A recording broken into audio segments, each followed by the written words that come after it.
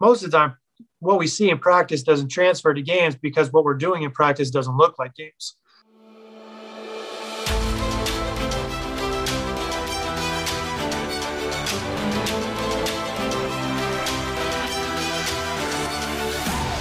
Welcome to the Coaches Club podcast, powered by Transform Sport, where we believe great coaches transform lives, athletes deserve great coaches, and coaches deserve great training.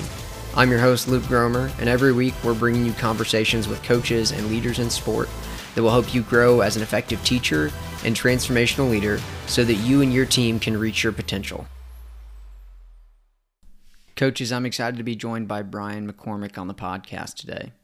When I asked Brian what he wanted me to share for his bio, he just said to say that he's written some books and coached some teams, but that doesn't quite do his work justice.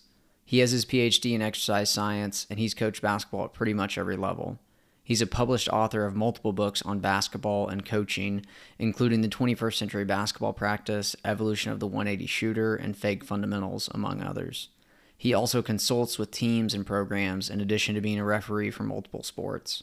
Brian has a ton of experience and knowledge of skill development, the use of a games-based approach, and designing developmentally appropriate sport experiences for athletes. A few quick things before the episode starts. First, I read and took 30 pages of notes over Brian's book, The 21st Century Basketball Practice. Although it's a basketball book, a huge portion of the content is applicable to coaches from across sports. If you'd like to get a free PDF of my notes from Brian's book, go to transformsport.org/21stcentury or click the link in the show details to get a free copy of notes. Also, if you'd like to get the free podcast notes from this episode or any episode, go to transformsport.org/podnotes or click the link in the show details to get the free podcast notes. If you're already on my email list, just check your inbox for those notes. And lastly, in July, I'm launching the Coaches Club course and community. It's an 8-week online cohort course that will help you get better at teaching and leading so that you and your team can reach your potential. If you'd like to learn more about the Coaches Club course and community, you can check out transformsport.org/coachesclub or just click the link in the show details. And if you'd like to reserve your spot in the upcoming cohort, schedule a free call to talk with me today. Go to transformsport.org/free call or click the link in the show details to schedule a call to talk with me today and reserve your spot. Now to my conversation with Brian McCormick. I'm confident that this conversation will help you get better at teaching and leading. Enjoy the episode. Coaches, I'm super excited to welcome Brian McCormick to the podcast. Brian, I would love to just start here. We kind of connected via Twitter on a tweet that I sent out about basketball not being very developmentally appropriate for a lot of kids.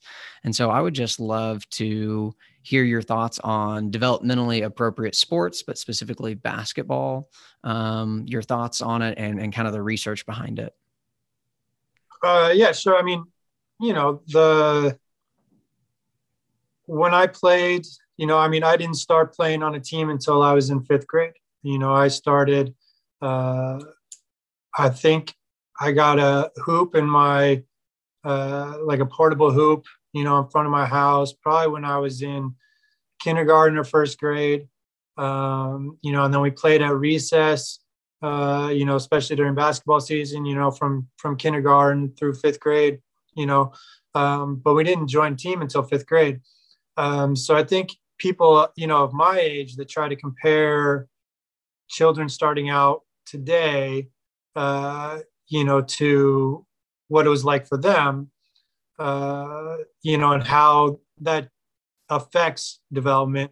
I think it changes things because if, I used to go out and shoot and stuff. And, I played on my own in my front yard a lot. But I wasn't, trying to get up, 300 reps with a, shooting coach or something like that. So, even if my shot hadn't been perfect, I probably wasn't doing irreparable harm to my future by messing around in my front yard, for a half hour, an hour, every day. Whereas now, we take children as young as 7 or 8 years old. We put them in leagues, we put them on teams, we have them traveling, we get them shooting coaches, personal trainers, etc. In the hopes that that's going to accelerate their development. But really what we're doing is accelerating the level at which they automate their skills. And so rather than, for me, let's say that, I reach kind of a level of automaticity somewhere in junior high, maybe my freshman year, of high school. These children, they're starting at 7, 8 years old and putting in all this time, they're probably reaching a level of automaticity, around, 9, 10, 11 years old. And the shot that you use at 9 or 10 generally is not going to work when you're a high school player, unless you're using that shot on an appropriately sized basket, and maybe for going 3-pointers. So if you're, what I see when I coached at that age, which was playing with, at least, under 9s, under 10s, we were playing with a women's ball, or a size 6 basketball. And we were shooting on 10-foot hoop, and we were using, a 19-foot 9 3-point line. And so most of the shots for most of the players, obviously there's going to be your outliers. There's going to be, the child who, grew earlier or is, a little bit bigger and stronger than everybody else. Maybe they can shoot with decent form, out close to the 3-point line on a 10-foot basket. Maybe their hands are a little bit bigger so they can handle the ball, a women's sized ball a little bit better. But on average, most of those children, we're more throwing the ball at the basket as opposed to really shooting it. And so they're practicing and developing skills that aren't really going to help them, in the future. And so we're putting all this energy into, well, I need to accelerate the development, but we're really accelerating a substandard level of development for our high school age. And so these players may excel because of the time that they put in, when they're 8, 9 years old, but they're going to tend to peak early, because they're automating skills that don't work once you get to a more competitive level, once size tends to balance out, once everybody's, hit puberty and things are, kind of as they're going to be. But if you start those children, with a size 5 basketball shooting on 8.5-foot hoop, then you can shoot and maybe you move the 3-point line in, and you create a developmentally appropriate game. Then you can shoot with the same kind of form or the same kind of shooting technique that will eventually lead to success at a high school or a college level. And so I think that's the difference is,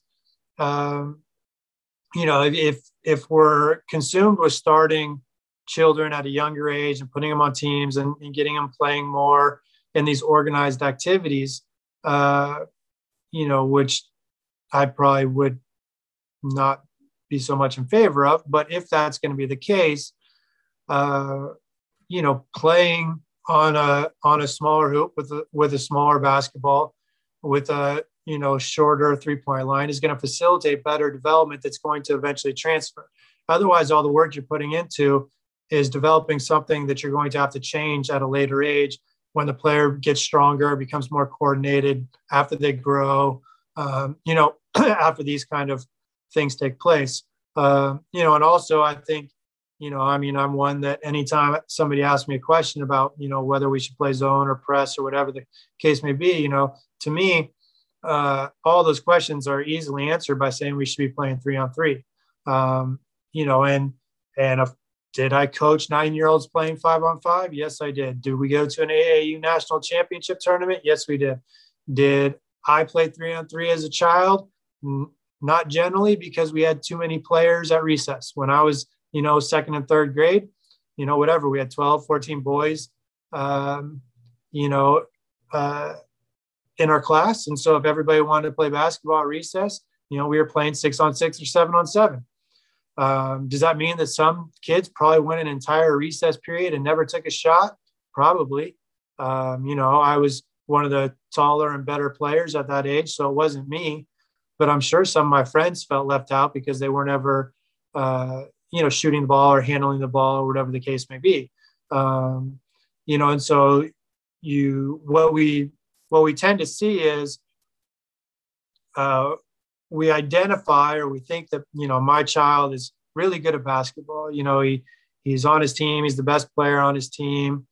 And he's strong enough. He can shoot. He can make the 3-pointer, even if he, is really only shooting 25% or something like that, but he can make them. And so because we've identified this player as talented, they get the ball more. They get to handle the ball. They get to shoot the ball more. They get more repetitions. And so this person that we've identified as talented starts to stand out and probably starts to improve a little bit more because they get more repetitions. So if, in an average game, I did a study, when I was in graduate school, that looked at the differences between 3-on-3 and 5-on-5 basketball. And the primary objective was to look just at the physical activity involved, and primarily to show that, playing 3-on-3 has the same amount of physical activity as a 5-on-5 game. But one of the other things that we saw was in 3-on-3, possessions are distributed a little bit more equally than in 5-on-5. So in 5-on-5, your point guard is going to possess the ball more than anybody on the team. And typically your point guards and your shooting guards, or your wings are going to shoot a lot more than your post players. In 3-on-3, it's similar. Your point guards still tend to shoot a little bit more. Your wings still tend to shoot a little bit more. But the differences aren't as great. They're not statistically significant, as we say in research. And so you're closing that gap. And so we always talk about, well, post players develop slowly. And it's like, well, yeah, post players develop slowly because they never touch the ball. If your point guard is dribbling the basketball on every single possession, let's say there's 50 possessions in a game, and your post player gets the ball and takes 3 shots per game, of course your point guard is going to develop faster in every respect. And that's not even to mention, the likely, coordination effects of growing or being the taller player, things of that nature. So, to me, if we start children playing, as soon as we want to put them in organized competition, whether that's when they're 7, 8, 9, 10 years old, if they're playing on, smaller hoops, 8, 8.5, 9-foot hoops, and they're using a smaller ball, size 5 ball, and they're playing 3-on-3, I think it's a more developmentally appropriate version of basketball than putting them in a full court 5-on-5. Let's press, let's play zone. Let's shoot, threes from the high school 3-point line. Let's use a size 6 or size 7 basketball because that's what adults do. And consequently, because it's more developmentally appropriate, we're going to build better skills. We're going to build more confidence in players, because one of the things that's going to build confidence the most is demonstrated ability. So, it's great if that player thinks he's a shooter because he can, shoot 25% from the 3. But if we're seeing the ball go through the hoop more consistently, we're really going to develop more confidence and truer confidence, as opposed to, this wild confidence that, I can do something that some children have. And really it's probably a good thing to have that kind of wild confidence. You're probably going to end up developing more if you have that. And I've written some things, about not taking that away from young children, even if it, is not exactly what we might expect or might want. But, if children see the ball going through the hoop and everybody's getting more shots, part of why they're going to get more shots is there's going to be more possessions in a 3-on-3 game. They turn over quicker. You don't have to spend time running up and down the court. So you're going to get more shots total. Those more shots total are going to be divided more equally among the players. So everybody's participating a little bit more. Everybody feels more included. And all of these things help to make the experience more fun for players and help them want to stay involved. And so one of the things that, a lot of people talk about is children dropping out of sports at young ages and stuff like that. And the number one reason tends to be that it's not fun. Well, research into basketball typically shows that the things that children think are fun are shooting and getting playing time and being included, and if you're playing 5-on-5 and you're the guy that the coach goes and says, just go stand in the corner, and stay out of the way because I'm going to let my best player, go one-on-one, you're not getting a lot of shots. You're not really feeling included. You're not getting better. You're not improving. You're not getting the same opportunities. And so when we play on a shorter basket, use a smaller ball, play 3-on-3, use a shorter 3-point line, all these things are to build a game that's more inclusive for everybody, not just a game that fits, the best player at 9, 10, 11 years old, but one that's going to work for everybody. And even if, the parents of that best player think, oh, it's holding back my child, it really isn't. And even the bigger players, there's other benefits that they can get. I mean, I coached a player when I was in Europe who basically reached his full adult height when he was like 12 years old. He was 6'2", 6'3", like as a 12-year-old. And so, obviously had advantages. He was playing still on, I think, an 8.5-foot hoop. So he was in games going up and trying to dunk. Well, that obviously gives him advantage at that age. I'm sure he probably was the best player. He dominated, things like that. But the other thing that helps him is when he, got to a 10-foot hoop, and he got to be 16, 17 years old, he was dunking because at 12 years old, dunking was realistic for him. So he was taking all these attempts, trying to dunk. And all that is basically vertical jump training.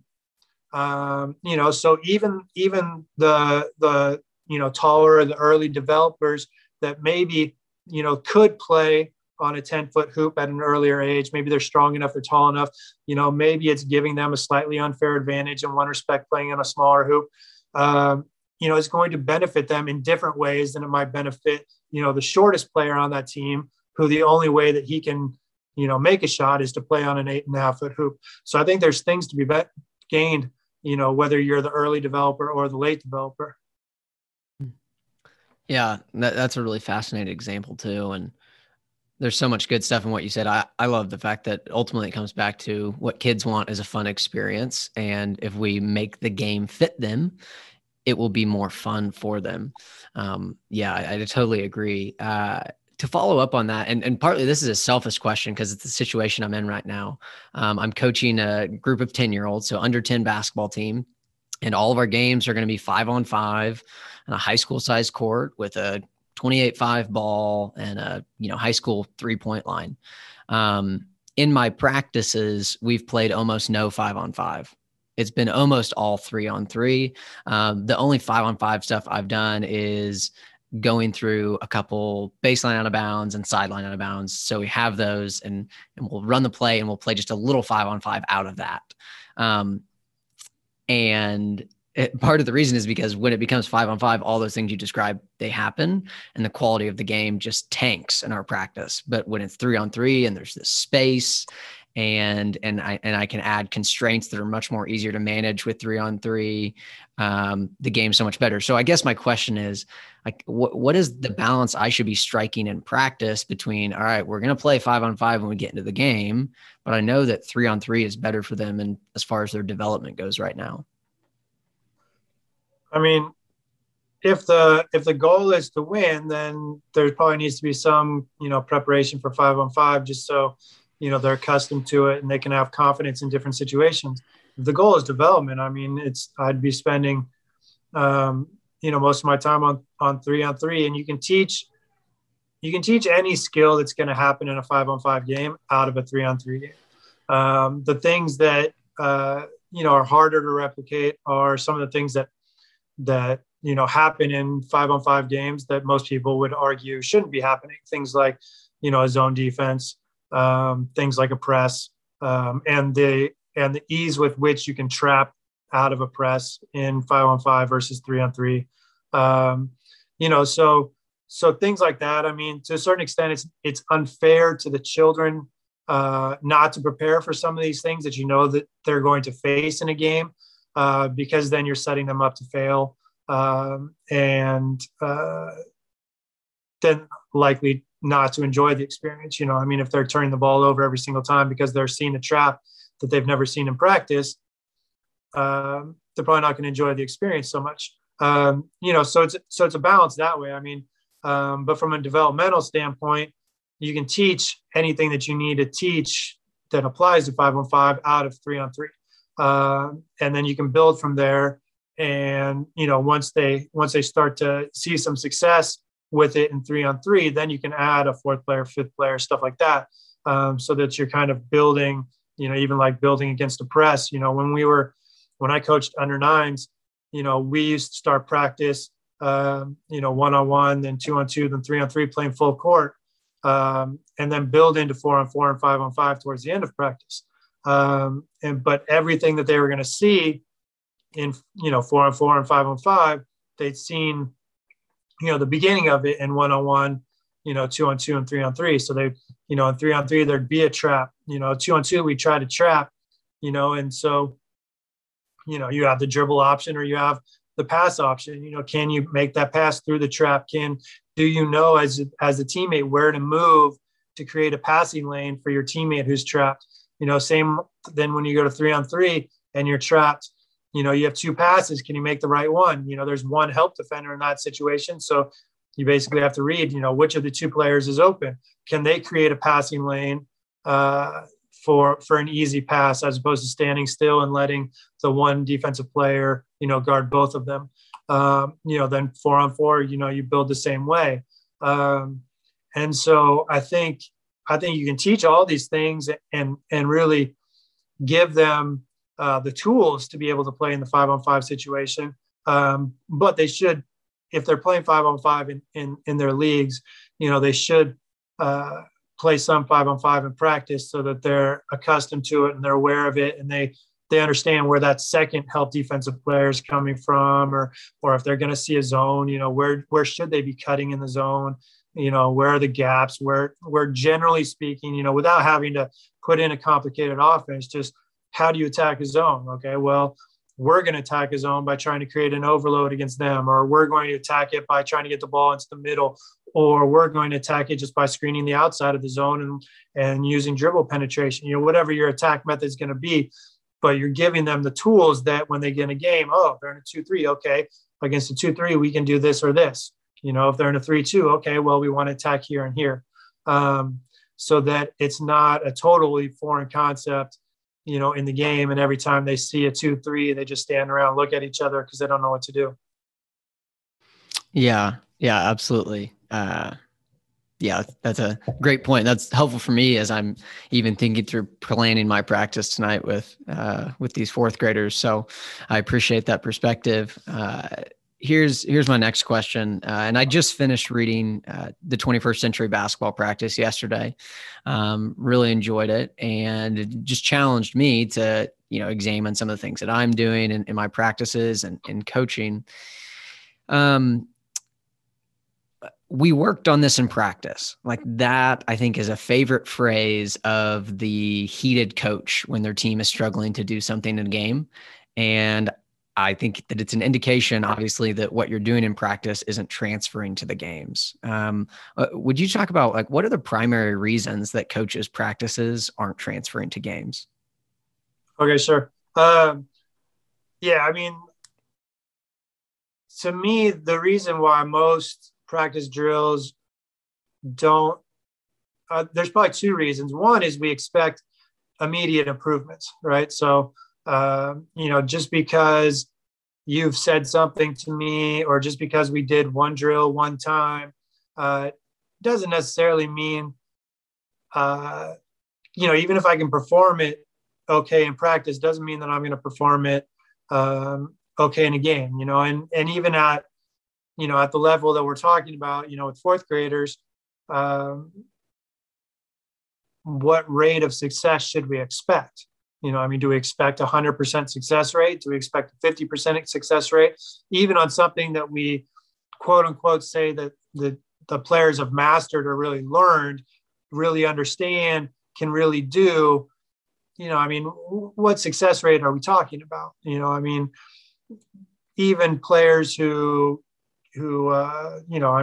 let's say the best shooter, even the best, NBA shooters are shooting 50%, so what success rate are we really expecting, a fourth grader to have on, let's say, a breakaway layup, or something like that, where we tend to think it should be made 100% of the time, but we know that it's not. I ref a lot of soccer, and the expected goal for a penalty kick, which you assume a penalty kick is going to be scored every single time, but it's only 0.75.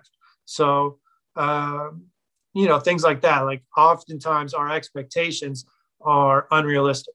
So I think that's one thing. But then in terms of what I think you're getting at with your question is, most of the time, what we see in practice doesn't transfer to games because what we're doing in practice doesn't look like games. And so if we're, doing, a standard pregame layup drill, and we say, oh, look, all my guys can make layups, but they're going at a perfect speed. There's no defense. They're only using their strong hand. They're 60% speed, 70% speed. And they can do that. And then they go in a game and they miss. And it's, well, yeah, because it's defended. One, they got somebody chasing them on their hip, even if it's a breakaway layup. So there's, the speed is a lot faster. Their concentration is divided between the defensive player and the rim. They're having to coordinate their dribble and their steps at a faster speed. So all these things go into why players miss layups during games that they don't miss during practice drills. And then that can be, extrapolated out to anything else that happens in the game. But, there's this idea that, there's these competing ideas that, one, we should practice harder than the game, make practice harder so the game's easier. Well, if we really did that, we shouldn't see people that are shooting way better in practice than they are in games. If practice is that much harder than games, then games is where we should be performing better than when we're performing practice. The competing idea then is the idea of game slippage. Well, of course, we don't, shoot as well in games because there's defense. It's like, well, then why don't we have defense in our practice drills? If defense is what's causing us to miss more shots, then why aren't we practicing against defense? If defense is causing us to turn the ball over, why aren't we practicing against defense? It's not a matter of game slippage. It's a matter of the practice drills not aligning with what happens in games or what causes the mistakes during games. And so, you'll see a team and they go out and they commit a ton of turnovers in a game, like maybe they're playing against a press, so the two answers, if you commit a bunch of turnovers against the press, you have two answers. One, we're going to do some passing drills. So let's do some 3-man weave. All right. Or we need to put in a new press break. Okay. Neither of those two is going to solve the problem of, I'm pressured. I make a faster decision or a rush decision because I'm pressured. Because I'm rushing, I don't see that help defender running into the passing lane. And consequently, I turn the ball over. Or maybe I see him late, and so I try to hold my pass and I travel, whatever the case may be. That issue isn't caused by the press break. That issue isn't caused by something that you can practice in a 3-man weave drill. You can only practice and improve in that situation if you're passing while being pressured, while there is a defensive player trying to steal that pass. And so whether you do that in a specific passing drill, something like, a keep away game, or whether you do that in a small sided game, 2-on-2, 3-on-3, whether you do that in a small side disadvantage game, like 2-on-3 or 3-on-4 or 4-on-5. That's how you practice that situation. You don't practice that situation by doing a 3-man weave drill or a, 2-person across, and we're going to shuffle down, just passing chest passes back and forth. And you don't solve that problem just with a press break. Our adult mindset, because this is what you hear from parents, yelling at you as you're coaching, that press break doesn't work. No, the problem's not the press break. Okay. And giving players more strategy which essentially is what your press break is. It's the coach's strategy to defeat your opposing coach's strategy, isn't going to solve the problem of not being able to see that defensive player running into the passing lane because I feel pressured. I need to, one, learn how to handle pressure so that I don't rush my decisions and I have more vision of the court. When I'm the pass receiver, I need to realize when and how I can create a passing lane to make it an easier pass for my teammate and to take that defensive player out of position so that the defensive player is unable to steal that pass. Again, it doesn't matter what the press break is. If the press break is, X to Y to Z, but a defensive player, I laugh even at the college level. We just set up press breaks. We don't even call them press breaks, but we just set up our alignment. And if somebody's trying to run a diamond press, they're going to be super aggressive. We just throw over it. And teams can't adjust their press. So they just take the press off. After we've got a couple of layups or wide open threes, they take the press off, right? When I used to press a lot, same thing. We caused a couple turnovers. Coach, timeout. They changed the press break. Okay, well, we would just alter our press slightly, or adjust to whatever their press break is. And then we would do the same thing, and timeout. Okay, let's use our third press break. And every time there's a mistake, it's nope, timeout. I have to change where you are standing. The answer isn't where you're standing.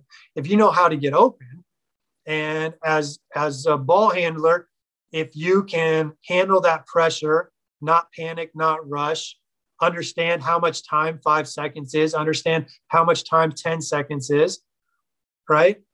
It doesn't matter what the press is or what the press break is. It's only if I can't handle that pressure and my teammates don't know how to get open, generally speaking, that I need to, call timeout so I can tell them specifically where to get open against this specific press. But then as soon as, and you see coaches do it all the time, okay, we're in a 1-2-1-1. We caused 2 turnovers. Coach calls timeout. So now we're going to come out in 2-2-1 press. And now whatever adjustments you just made to your press break don't work because we're in different positions. So you call another timeout, and now you've used all your timeouts and we're just switching presses back and forth. Now, is that how youth basketball should be played? No, that's all about coaching. Okay. It's not even coaching. That's all about using the coach's mind, or using the coach's strategy, using the coach's experience, so the coaches can have this game and they're just PlayStationing their players. That's what, Innovate FC on Twitter calls it PlayStation coaching, because we're just trying to see which coach has the most knowledge that can outwit the other coach. Instead, teach your players how to get open, teach your players how to handle pressure. It doesn't matter what the other team does. You can always get open. Yeah, for sure. There's no strategy that's going to make up for a deficit in the ability to read those visual cues and execute skills with it. So here's my next question, kind of a follow-up to that. When we start talking about things like small-sided games and a constraints-based approach and all of that, there's often lots of pushback from coaches. What have you found to be the most common misconceptions about small-sided games and constraints-based coaching? In terms of that coaches have. In terms of practice? Yeah, using it. Like, what are the misconceptions that coaches have about it that make them push back to it or not want to embrace it? I would say the biggest one, so to tell it in story form, when I was coaching junior college, Division I coach comes to practice, watches practice, talks to me afterwards. Man, really like what you do. Good stuff. Blah, blah, blah. Do you ever do any skill development? I was like, I don't know. I thought the whole practice was skill development. Like, what'd you see? Because, the basic practice was, we did a dynamic warm up at the beginning, which I tend to do, and then we probably did one block shooting drill. And generally speaking, our practice would have a guard post breakdown, which is usually one-on-one areas where we typically get the ball. Then we usually play 2-on-2, half court. Probably did a transition drill, either 2-on-2 rabbit, 2-on-2 or 2-on-1 with the chaser, or maybe a 5-person transition drill. Probably played 3-on-3. And then we scrimmaged 5-on-5. Probably did another contested shooting drill, shooting drill that involves defense. And that's a typical practice, and so because everything except for the first 2 drills, the dynamic warm up and, the kind of block shooting drill, everything else involves offense and defense. And so the coach doesn't see that as skill development. They see that as playing. And so to me, that's the biggest misconception is that to develop skill, you have to remove the skill from the game. You have to remove the person from the game. You have to break down the skill into segmental parts, and then eventually sometime in the future, put all those parts back together. To me, if we're just, doing an uncontested passing drill or uncontested shooting drill or running through our offense 5-on-0 or whatever, to me, that's not skill development. I think to really develop skills, we have to be able to use them against defense because that's what happens in games. And so it doesn't matter if you're a practice hero and you can shoot, 90%, during practice, if you shoot 20% during games. I know some NBA practice statistics that I'm not supposed to talk about, but let's say player 1 is one of the best shooters in the NBA, and on his team is player 2, who is known as a shooter, but the percentages do not stand up to kind of his reputation that he developed coming out of college. Let's say over the last year, the team, tracks all their practice shots, scrimmages, open shooting, all the drills that they do, whenever they're in the practice facility, they've got Noah and they're tracking all their shots. So player 1, one of the best shooters in the NBA, I believe he was, I'm off the top of my head now, but I'm pretty sure he was around 65, 70%. I think it was just over 70% on all shots and about 65% on 3-point or 64%, something like that. The other guy, player 2, who's, not, has the reputation, but, his percentages, I'd be surprised if he shoots much over 32% right now from the 3-point line. He's over 80% on, 3-pointers during all these practice activities. Now, I'm not there. I don't know the differences between the practice. Maybe it's because, player 1's getting more reps, during their scrimmages, and he's getting a lot more shots during scrimmages, which is lowering his percentages. Maybe player 2 knows that he's not shooting as well in games right now, so he's spending a lot more time, on a gun or something, just shooting by himself, catch and shoot. So that's why his, percentages are going up. Point is, would you rather be one of the best shooters in the NBA and shooting 65% in practice, or would you rather be shooting 80% in practice and shooting, let's say, 33% during games? I think most people would rather be considered one of the best shooters in the NBA, regardless of what they shoot in practice. And so, to me, that's one of the reasons why our team, over 3 seasons was one of the best shooting teams in the country, because most of their shooting percentages transferred pretty well to games. We didn't have, we had 2 players that, in practice were shooting absurdly high percentages, but most of our, shooters, especially in the last season, were fairly average shooters from a practice standpoint, but they were fairly average, to better than average shooters during games. Their practice percentages were transferring a little bit closer than, players who are, kind of practice heroes, but then they can't shoot during games. And so that to me is the big misconception among coaches who don't embrace constraints learning or don't embrace, small side games, is that, we think of skill development as something outside, and it can't be fun. It has to be hard.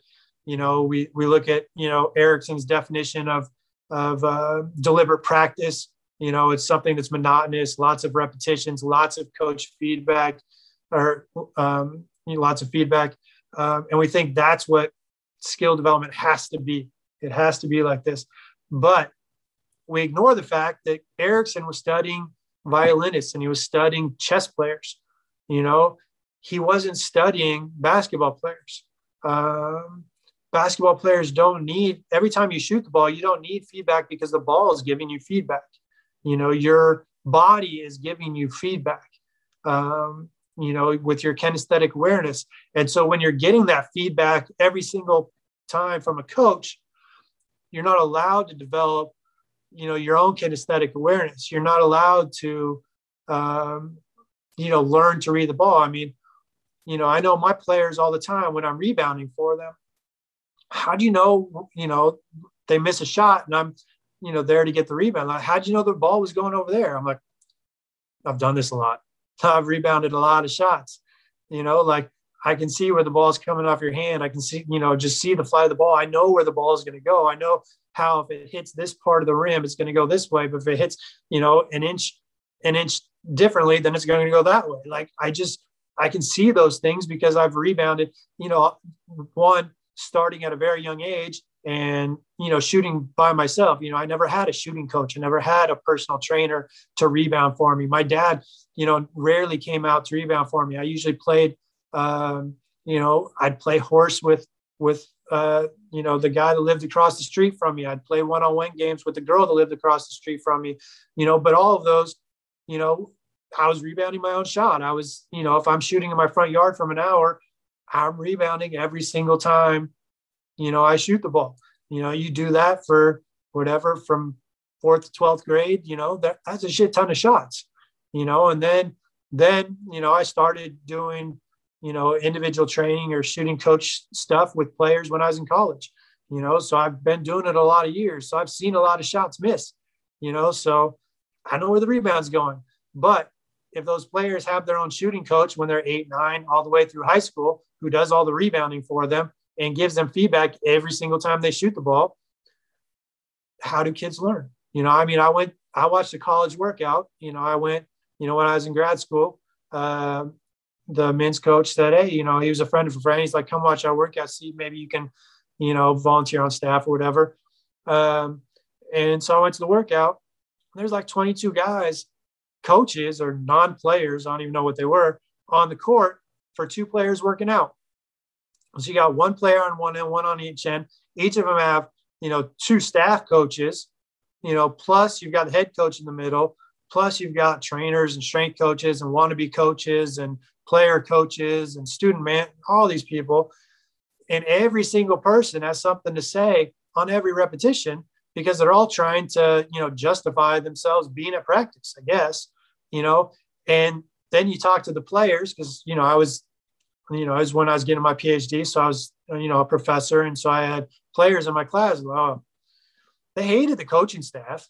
It's like, well, yeah, because they don't shut up. Like you literally, they would take a shot. They'd be walking back or running back, to wherever they're starting their next repetition.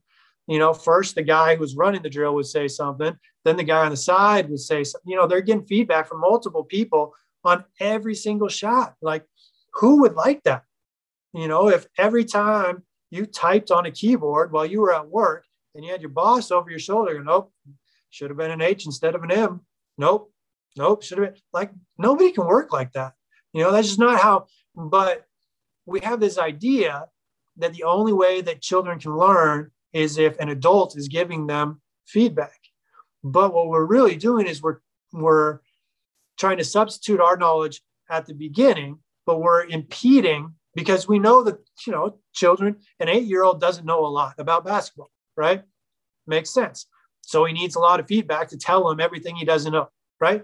But what we're really doing is we're taking this short-term, or creating a short-term learning where, okay, yeah, like maybe that player is going to progress slightly faster because the adults giving them this knowledge, and maybe they make a correction at a young age that gives them a slight benefit over somebody else. But over the long term, what we're doing, especially if that continues over, some or most of their career, is we're taking away their opportunity to learn, And so I wrote an article one time about this, kind of reflecting back about when I was in college, and I was the first time, a mother hired me to work as kind of the private trainer with her daughter. She was, I think, 10 years old. And so we used to meet down at this court in Palisades, and, she learned pretty quickly, and so, when I had played, I never did, fancy drills or stuff like that. I just caught the ball and shot, and if I wanted to learn how to dribble through my legs, I just dribbled through my legs. I didn't have any drills to do, so but now I was an individual trainer, and what do individual trainers do? They give players drills. So I would go and, if we were going to work out at 3:30, I would get there at 2:30, and I would come up with drills that I could do with this girl to teach whatever I wanted her to learn. So I was practicing on my own, learning these, teaching myself, and, oh yeah, this would be a good drill. Okay. Oh, I saw this. Well, what if I change it to this? Right. And so she did all the drills, and, she improved a little bit through doing the drills. But, when I started to think about it, I was doing all the learning because I was coming up with all the drills. I was coming up with all the ways for her to improve. She was just following my directions. And so, because the drills were pretty good, they kind of attacked what she needed to work on. She improved a little bit, but she never really developed the autonomy to develop things for herself, to really look at her own skills and go, yeah, I need to work on this. Okay, how can I work on this? Oh, well, if I did this, then that would really challenge me. And so that'd probably make me get better. So I'm going to do this. Okay, now I'm starting to get, okay, now I need to do it faster. Okay, what next can I add to it? And so because she never did this, because I was doing it for her, she improved a little bit, but I don't even think she ever played varsity basketball. Right. So what's the point? She got marginally better as a 10 or 11-year-old, and her career ended somewhere. I lost track of her because I moved away when she was probably 14 years old. But, if you hold back some of that knowledge or hold back some of those drills, now when I coach with my college players, I rarely use those drills. I'll tell them, look, you need to do this. We want to, work on your ball control. All right. You've got to come up with a way to do this. Okay. And now I want you to do that, but I want you to change the rhythm every single time. Okay. Now I want you to change the rhythm and the timing. Okay. Well, what do you mean? I don't know. Figure it out. Like this? Yeah, you're getting there. Okay. What have you tried this? Oh, I got you. Okay. So I'm forcing them, like when I do individual workouts with my players. And again, I'm talking about college players. So it's they're going to have a little bit more maturity, a little bit more awareness, hopefully. So it's a little bit different. But when I do individual workouts with my college players, they have to come and tell me what they want to work on. And they can't just show, well, I want to practice my shooting. Okay. Like what? And I'm not going to answer the question for them. Well, I just want to get better shooting. Okay, then go over there by yourself and shoot more. When you have something specific, like I'm not just here to be your rebounder, like because you want to get shots up and our school can't afford a gun, right? Like I'm not just your substitute gun. Like if you just want a rebounder, you got to find a teammate or get a boyfriend on the men's team. Okay, one or the other. I don't care, but I'm not just in the gym to rebound for you. Right. So you need to tell me, you need to come in. Oh, so, one girl came in, she said, I'm a pretty good shooter, which she was. She shot 50% from the season from the 3-point line. Right. I think I need to improve. Like when I start to get tired or breathe heavy, I don't shoot as well. All right. So let's get running. Let's get you breathe heavy. And then we'll get into some drills, so she had a specific thing to work on, So just saying I want to get better at something random, Like, that's not good enough. I want you to tell me exactly what you need to work on to get better at shooting or to get better. If you need to work on your dribbling, well, what? Like, are we working on moves? Are we working on ball control? Are we working on what to do with the dribble? Like, what do you need? I mean, I remember when I coached in Europe last, in the middle of, we were in the middle of the playoff series. The first game, we lost the first game. And they just pressed my 17-year-old point guard, same kid that was dunking when he was, 6'3" on a 8.5-foot hoop.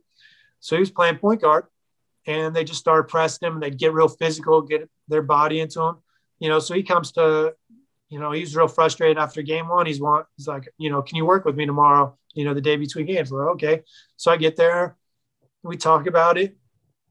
So I end up having to play one-on-one against him, and just try to, I wasn't fast enough to stay with him to really put pressure on him. So I'm trying to body him and foul him all the way, showing him, what he needs to. Okay, well, if you can't beat me because I'm bumping you, well, that's what they're going to do.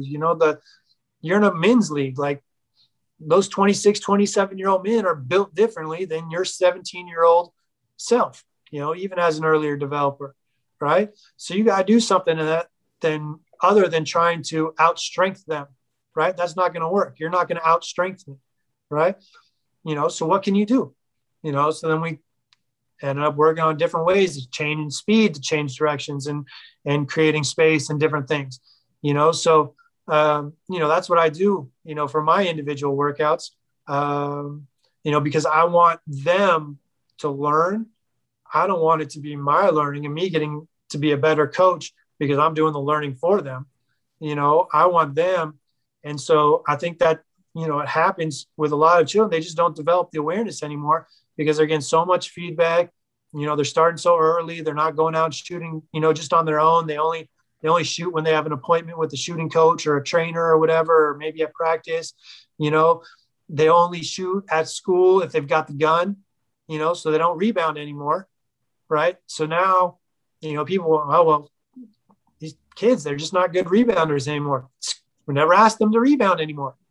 They're either shooting with a coach or they're shooting on a gun. When do they rebound?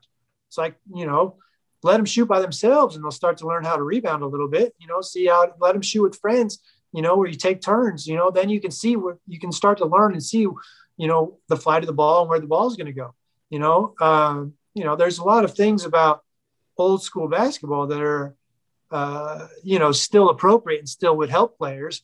It's just, I think we need to use some of the modern game as well. And, in terms of, and even some of the things that we do now that we term modern basketball, like constraint space, all we're doing is putting fancy names on things that the good coaches did. I know people tell me all the time, Bob Knight played a ton of 3-on-3 in practice. Like, that's all he did.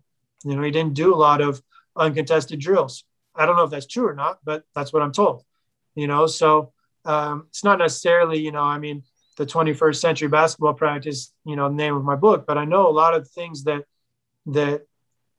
we do or that I talk about in the book are just variations of things that good coaches have always done. I just think in the last, 10 to 15 to 20 years, we've adopted this kind of individual trainer mindset that you're only going to do skill development or you're only improving if you take away the defense or you isolate the skill or if there's a ton of feedback.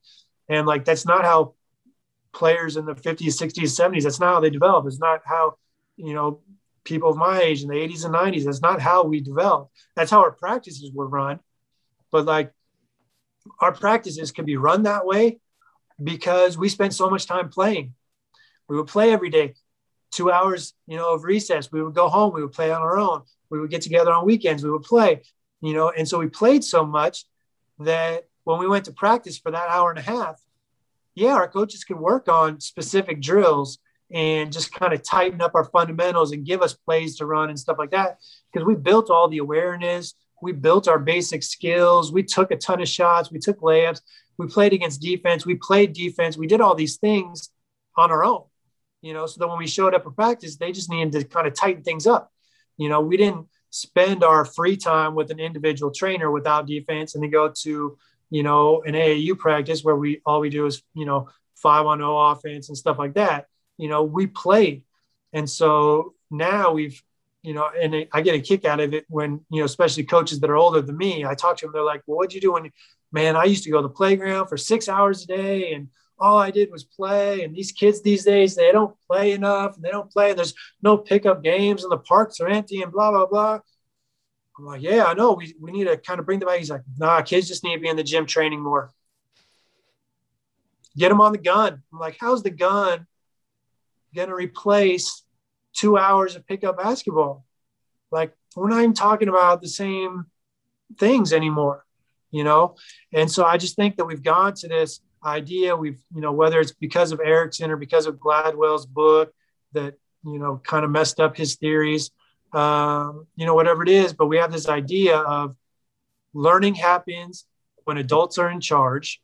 Learning happens when we do lots of the same stuff.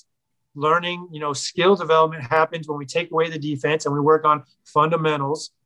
And none of this is true. And none of it's how most coaches learned how to play. And it's not how the great players learned how to play. And, we just ignore these things because that's just, it's kind of, that's how school, you go to school, the teacher talks and you learn. It's not how you learn in school. It's not how you learn in sports. Yeah. That's fantastic. I have 2 rapid fire questions for you. Just want to know the first things that come to your mind before we finish up. They're kind of fill in the blank sentences. So the first one is this: I wish I would have known blank before my first coaching experience.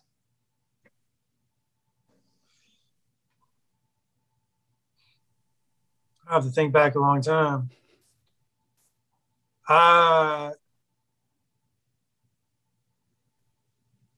Probably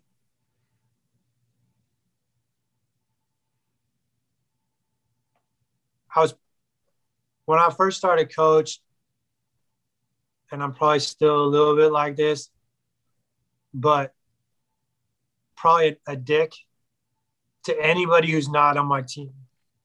Like, I probably should have been more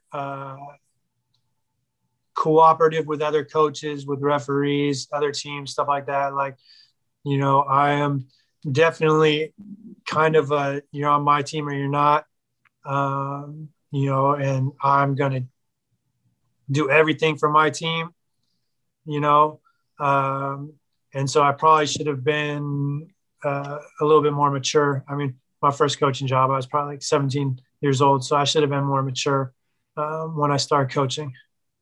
Yeah, I like that. That's a good response. Takes some humility to admit it. Last one. I know I'm successful as a coach when blank.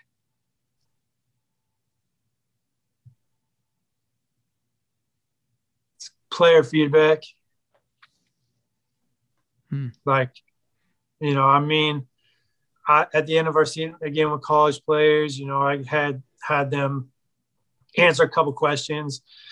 Mainly, I was just trying to get feedback so I knew what worked for them. So what I could help the next group with. Junior college, so much turnover year to year. My goal was, to improve from year to year to help, the next group more than I was able to help, the first group. And so I think, I coach for the players. So, I'm not really so worried about what other coaches or what other administrators, what they say to me. It's the player feedback, both from seeing them clearly improve, being able to do things, from things that they say, stuff like that. Yeah, that's fantastic. Well, Brian, this has been awesome. Last thing, would you just tell people how they can connect with you and or get any of your resources and books? Yeah, sure. Probably Twitter is the best to connect, at Brian McCormick on Twitter. Books are available on Amazon. I think all of them are available on Amazon now. Some of them that may not be available as paperbacks on Amazon are available at lulu.com, LULU.com, /spotlight / Brian McCormick. And then I have playmakersleague.com website, has a lot of information on small-sided games. It has research, about a lot of things that I talked about, small-sided games, and then also basket heights, ball size, et cetera, et cetera. And then 180 Shooters, more my kind of personal website that's more or less just devoted to shooting.